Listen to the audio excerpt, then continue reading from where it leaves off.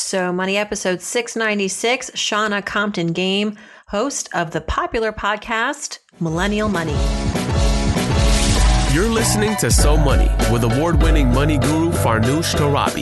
Each day, get a 30-minute dose of financial inspiration from the world's top business minds, authors, influencers, and from Farnoosh herself. Looking for ways to save on gas or double your double coupons? Sorry, you're in the wrong place. Seeking profound ways to live a richer, happier life. Welcome to So Money. Welcome back to So Money, everyone. Thank you so much for joining me here. I'm your host, Farnoosh Torabi. Hey, if you like financial podcasts, then I think you're going to be happy to know that today we are featuring a very successful top female financial podcast host and certified financial professional, Shannah Compton Game. She's the host of Millennial Money. You may have heard of it. You may be already a subscriber. It's a daily podcast catering to, you guessed it, millennials, young adults. It boasts over 3.5 million downloads since launching about 3 years ago. She and I are actually doing crossover interviews today. So if you check out her podcast, you can hear her interview me. So be sure to check out Millennial Money for that and also to subscribe because it's a really great podcast and it's really wonderful to connect with a fellow female podcaster in this space. Shannah and I, because we're just so into this, we go deep. We talk about right away the financial lessons she learned from her divorce. The most surprising thing that she learned about millennials and money in doing her podcast, and the number one piece of advice that she has for women. Here is Shannah Compton Game. Shannah Compton Game, welcome to So Money. Such a delight to have you on the show, the host of Millennial Money, one of the most popular money podcasts on the planet. I've been watching you from afar, from the sidelines, cheering you on, watching the show skyrocket. Congratulations and welcome. Thank you so much. I'm so excited to be here. I always think it's fun when you've got two money people talking together.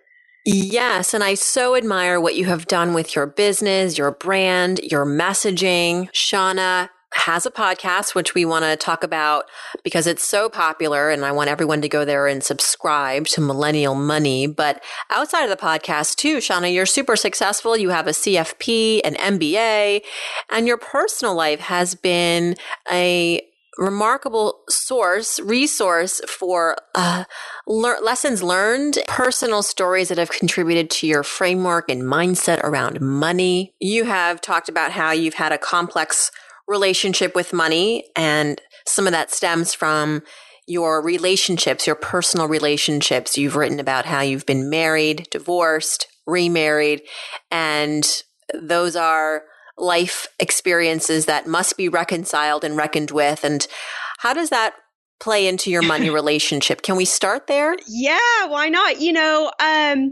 For me, it's definitely been an interesting money journey. I started out starting my own business when I was in college, and that really shaped how I think, act, and feel about money in a way that I didn't quite realize until later on. But, I always on my podcast, and especially to people I work with, like to be very honest about money and about the journey that a lot of us take in life that we don't talk about with other people. Money isn't this subject where we sit around a table with our friends and bring up, hey, we're over budget, or hey, we're getting divorced and, we're getting all of our assets sucked away from us. We don't talk about those sort of things with other people. And I think it's important to, because when you do, you realize that we're all very much alike, more so than we are different. And we could actually borrow strengths from other people that, we're not willing to admit maybe something is a weakness for us. But yeah, I went through a divorce. I've been in the financial industry for about 12, 13 years. And so going through a divorce was tough because, there was the personal side of going through the divorce, which is very hard to explain. And then, the professional side, which being a financial expert, suddenly you judge everything. You have a lot of information in front of you, but there was a lot of guilt and shame that kind of came around that story for me, because I thought, well, if I'm this financial professional and I'm primarily work with other females and female entrepreneurs. Like, am I really worthy to give advice out if, I've been through this big struggle in my life and I had to give up a lot of assets. I had to take on a lot of debt. It was a really tough situation for me. But what I learned through that was that process, it made me really human, and it brought another element to me to be able to talk to people, from a real place, from a real honest, open place about money and about struggles. And even if somebody, hadn't gone through divorce, they've probably experienced some other struggle around money in their life. And so, my hope is that I bring that to my podcast. I bring that to everything I do, just that reality story around money. And then, I'm remarried now, very happily remarried. And so then there's that unique story of trying to take two people, kind of middle in life and, put them together after divorce when you're kind of at this place of starting over, which, sucks in so many different ways, but is just such a great life lesson because, I always try to tell people that, there's going to be so many different things that you go through in life. And if you have the tools in the toolkit, that's all I want for you is you have those tools in the toolkit. You can pick yourself up and you can figure out how to get out of debt. You can figure out how to right the ship. It's not going to happen overnight, but, you can begin to make those positive steps. And I think, empowering people that way, I really think it helps remove a lot of fear and stress around money. And like I said, really unite and connect us all, hopefully. Yeah, you have said that merging your finances in a relationship can be more challenging than running a business. And I think I would agree with that.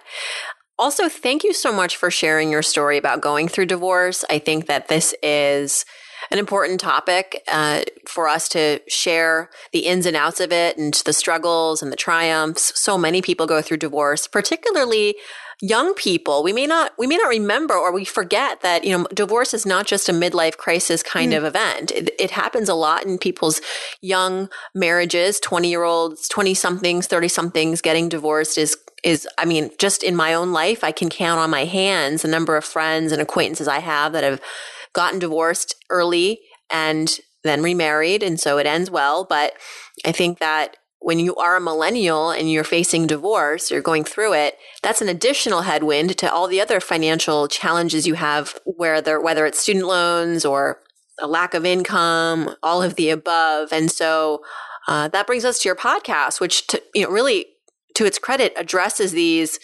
sometimes under-addressed topics when it comes to the millennial audience, when it comes to how they manage their money and the financial challenges that they have. What are some of the surprising things that your audience has brought to the forefront, or that you've learned from listeners about what they are struggling with financially?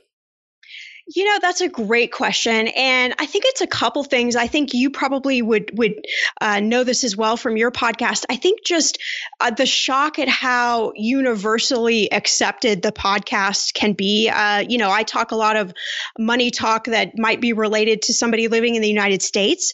But, I have people all around the world that will constantly email and say a certain subject, really resonated with them. And that just sort of surprised me. And they might be in, Australia or England or Botswana or, some strange place like that. So that to me is really exciting, that we can make talking about money something is universal, that doesn't just have the four walls of the United States.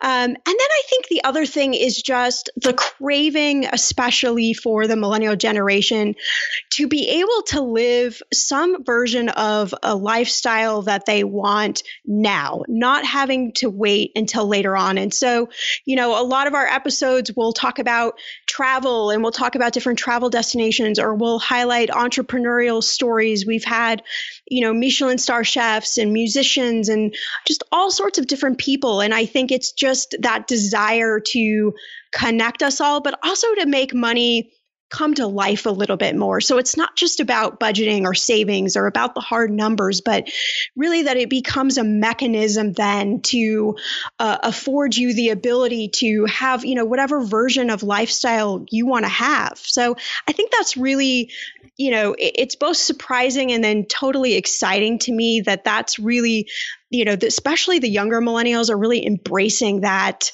kind of idea of lifestyle.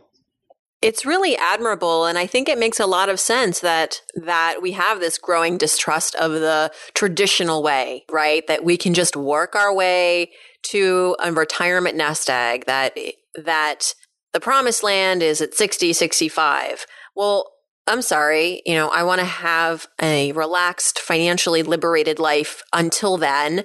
And great if I also arrive at retirement with a nest egg. But in the meantime, I want to also be financially secure and not feel like I have to work.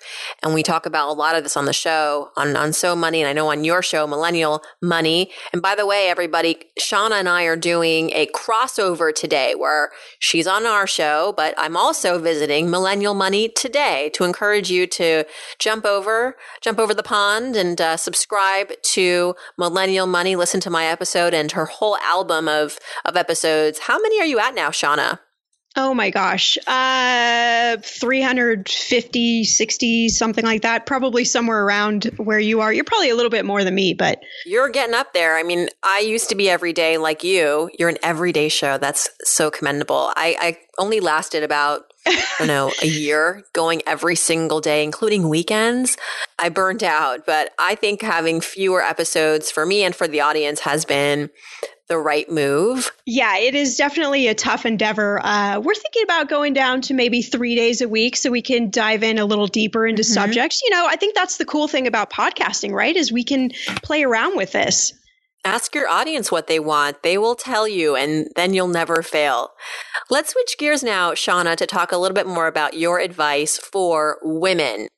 I also want to dive into your childhood and learn a little bit about the influences that you had growing up. But as a strong female financial voice, Shauna, what is your biggest tip, your number one piece of advice for ambitious women who want to be financially savvy and financially independent? That again, that's such a great question. I get asked that a lot. And, I think it's really being strong in knowing who you are, knowing what your values are, knowing your strengths, your talents, what you bring to the table.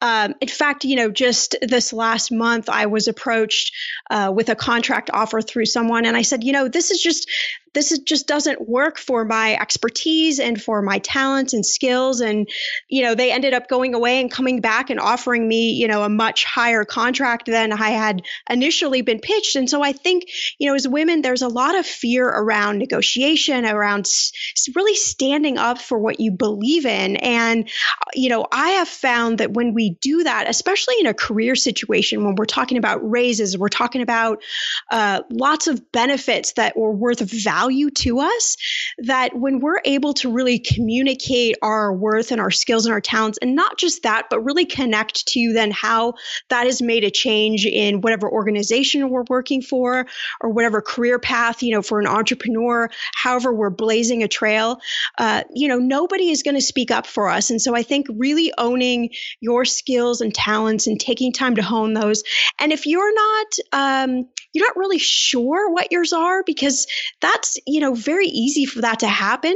I think, ask some friends, find a mentor, find somebody who can really kind of breathe into you and help you really refine what your sweet spot is. And I think that's one of the best pieces of advice for women. Women have, we have a lot of circumstances that put us in a disadvantage when it comes to finance. We're going to live longer usually than our male counterparts. We're going to usually come in and out of careers. We're going to have babies. We're going to take care of parents, different things like that. We're going to have a lot of starts and stops in our career. And so I think it's really even more important for women to know their value, know their worth, and to be able to communicate that and push for those raises and, push for those opportunities that are going to really help you, get ahead, because you're going to need all the tailwind you can get. I 100% agree, Shauna. I echo everything that you said. Though I think we need to also bring up the fact that some of us, including myself at one point, we have this little voice in our head that says, well, I can't be aggressive at work because then I'll be perceived as unlikable or too aggressive. it's a complete double standard that women have at work. Men can go in and ask for raises and ask for promotions, lean in, and it's perceived as normal and status quo. When women do it, it can backfire in some ways. And studies have shown this, that when women ask for raises, it is not typically as welcomed as when a man of a similar title, similar experience, similar asks for a raise. He gets it, she doesn't. And in fact, he's seen as more likable. So my theory on all of this is that the reason there are these negative feelings around women being quote unquote aggressive at work is because it's not something that we do often enough. We need to continue to do it and in mass numbers so that it becomes a norm, right? So that it becomes something that is just business as usual. Easier said than done, but I think that it's good to remember that when you are asking for a raise, you're also asking for a raise on behalf of all the women in your office, in your profession, all over, and you're paving the way. You're championing other women. It's not just about you. Now, switching gears to our childhood. Shauna, what is a very distinct money memory that you have growing up as a kid? Whether it was, watching your parents talk about money, argue about money, that was my story, or having a lemonade stand, anything in between. That is a great question. So Shauna, as a little girl, well, I always tell people, I believe that I came out of the womb an entrepreneur with a business idea. I don't ever remember a time in my life where I haven't thought, oh, let's do this or let's do that or let's create this. That's just really the way my brain works. It's actually taken me a long time to embrace that is who I am. So I was the girl that was always orchestrating concerts. I mean, I was a huge Madonna fan, and my poor friends of my parents that would come stay with us, they had to suffer through many Madonna concerts given by me. But that was really who I was. I've always been kind of this really unique mix between creativity and expertise, and there really isn't a big spot for that. And so I think, Millennial Money, the podcast, has really allowed me to have a place to fuse those together. But I grew up with a father in the financial industry. He's worked in the industry for his entire career. And so, money was a subject that was always discussed around the dinner table. We always talked about, budgeting and saving money and investing in particular. Investing was a big focus. And, so we really had an open dialogue with that. But, I was a very headstrong child. I was very competitive, and my father and I are very much alike, and he has always breathed into me to be unique, to be different, to stand out from the crowd, to not be afraid of who you are. And I think those lessons, although probably in my younger 20s were a bit confusing to me, there were a lot of men in my life that then tried to compete with me or tell me, well, you're the woman, you shouldn't be competitive, or you shouldn't be strong like that. And that's very confusing as a young 20-year-old. But those were really the lessons that I think have been breathed into me. And, I think it's really cool when you can look at yourself as a child and where you can see patterns that have always been there, and then really start to embrace that uniqueness about yourself. I mean, that's the stuff that I find just really cool. That's pretty awesome that your parents were so transparent and open about money. I kind of experienced the same thing growing up with my family. Sometimes I think they may have been a little too transparent, but I guess it all worked out. I mean, the fact of the matter was that I was an only child until I was about 11. So I hung around adults a lot and adult conversation as a result, conversations around layoffs and real estate and the stock market. And on the flip side of it, though, I mean, that was all good and well. But on the flip side, I think my parents also argued about money, not in a healthy way in front of me. I mean, I think as a kid, it was pretty scary. As an adult, I reflect on it, and it was a good observation that I had. And I think I grew up as a result in my own relationships, never wanting to be financially dependent. But I never really saw my parents have resolutions over their arguments about money. And I think when I talk to parents about teaching kids about money, it's fine to fight about money in front of your kids if that's if you have disagreements but show the next step, show how you come together. And that's such a good point. I think even when you're getting married or you're in a relationship with someone, the resolution part is really, that's where the gold is. If you're arguing about budgeting, the next step is to talk about, well, are we going to have an allowance? How are we going to cut back? Let the kids listen in on all of it, the beginning, the middle, and the end. I think we often underestimate how much children can absorb and can comprehend financial matters. And the reality is they're going to learn about it somewhere, somehow. So why not give them a bit of a financial grounding now while they're at home, while you can kind of give them. So why not start that conversation at home? And speaking of budgeting, I remember a recent episode on your podcast had to do with this super easy 3-ingredient budget. Can you tell us a little bit more about that? Yeah, so I'm a huge budgeting fan, and I've taught budgeting so many different ways. And I always think it's fun to kind of come at it a different approach, because most people obviously do not like the word budget. They think it's limiting and restricting. And, what I like to tell people and show people is how powerful and how simplistic it actually can be. But really, the 3-ingredient budget is simply, knowing how much cash you've got. So whether that's income, whether that's whatever money you're using from savings, what is the cash pile that you've got? And the second piece is, what are those things that you absolutely have to pay for? So your rent, your mortgage, your car payment, the minimum student loans, all of those expenses every month that you have to pay. And then from that, what's left? What's the amount of cash that's left? Because with that amount of cash that's left, then we can figure out, okay, what are we going to spend on eating out? What are we going to spend on our coffee? What are we going to put towards our goals?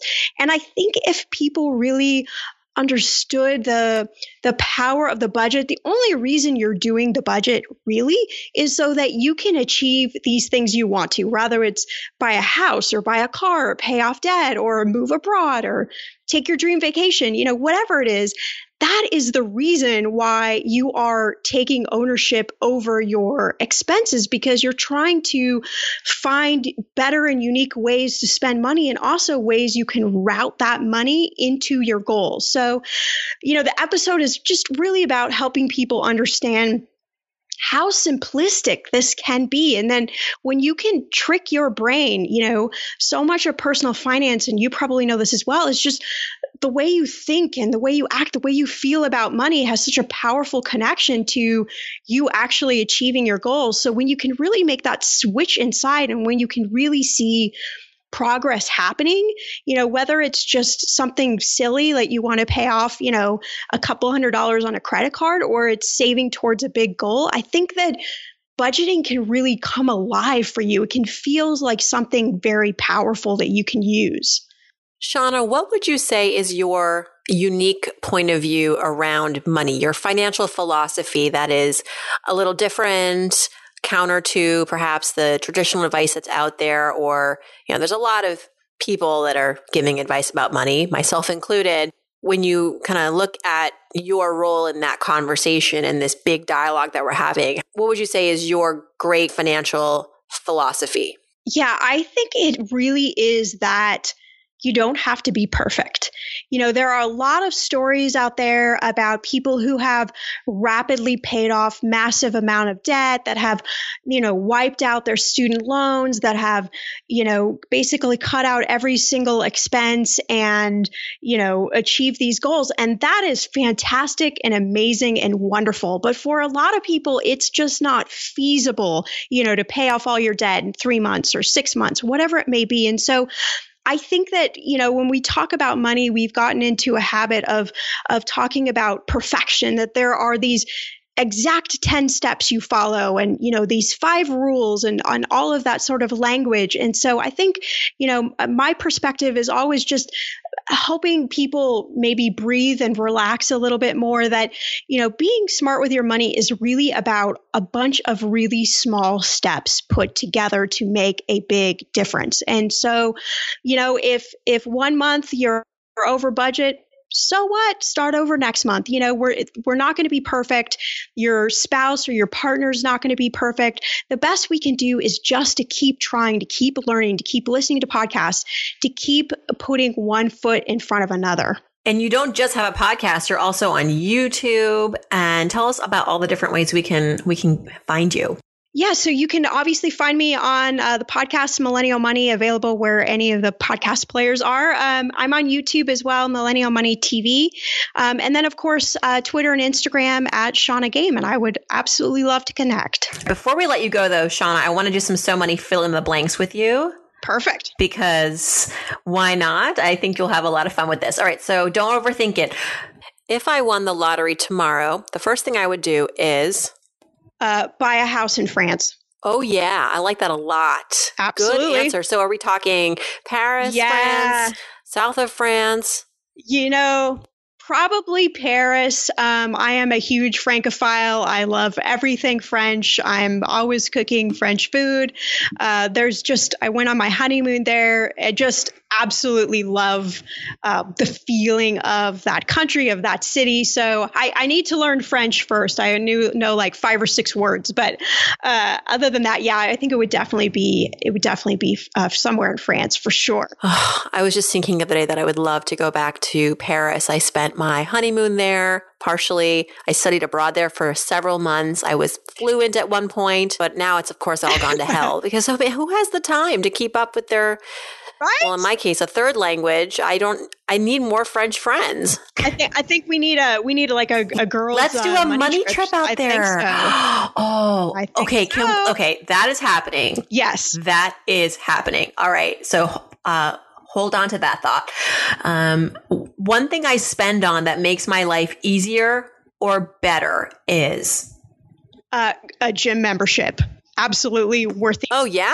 Oh, yeah, absolutely. Well, it's actually to a yoga studio, but it is absolutely something that relaxes me like nothing else. I was going to say, who has gym memberships anymore? I mean, I get that people are physically active and are members somewhere, but I think that the idea of like being at a gym where your options are just treadmills and weights, that is not very inspiring to most people anymore. They want to take a class. They want to do yoga. So if that gym does offer all those things, I get it.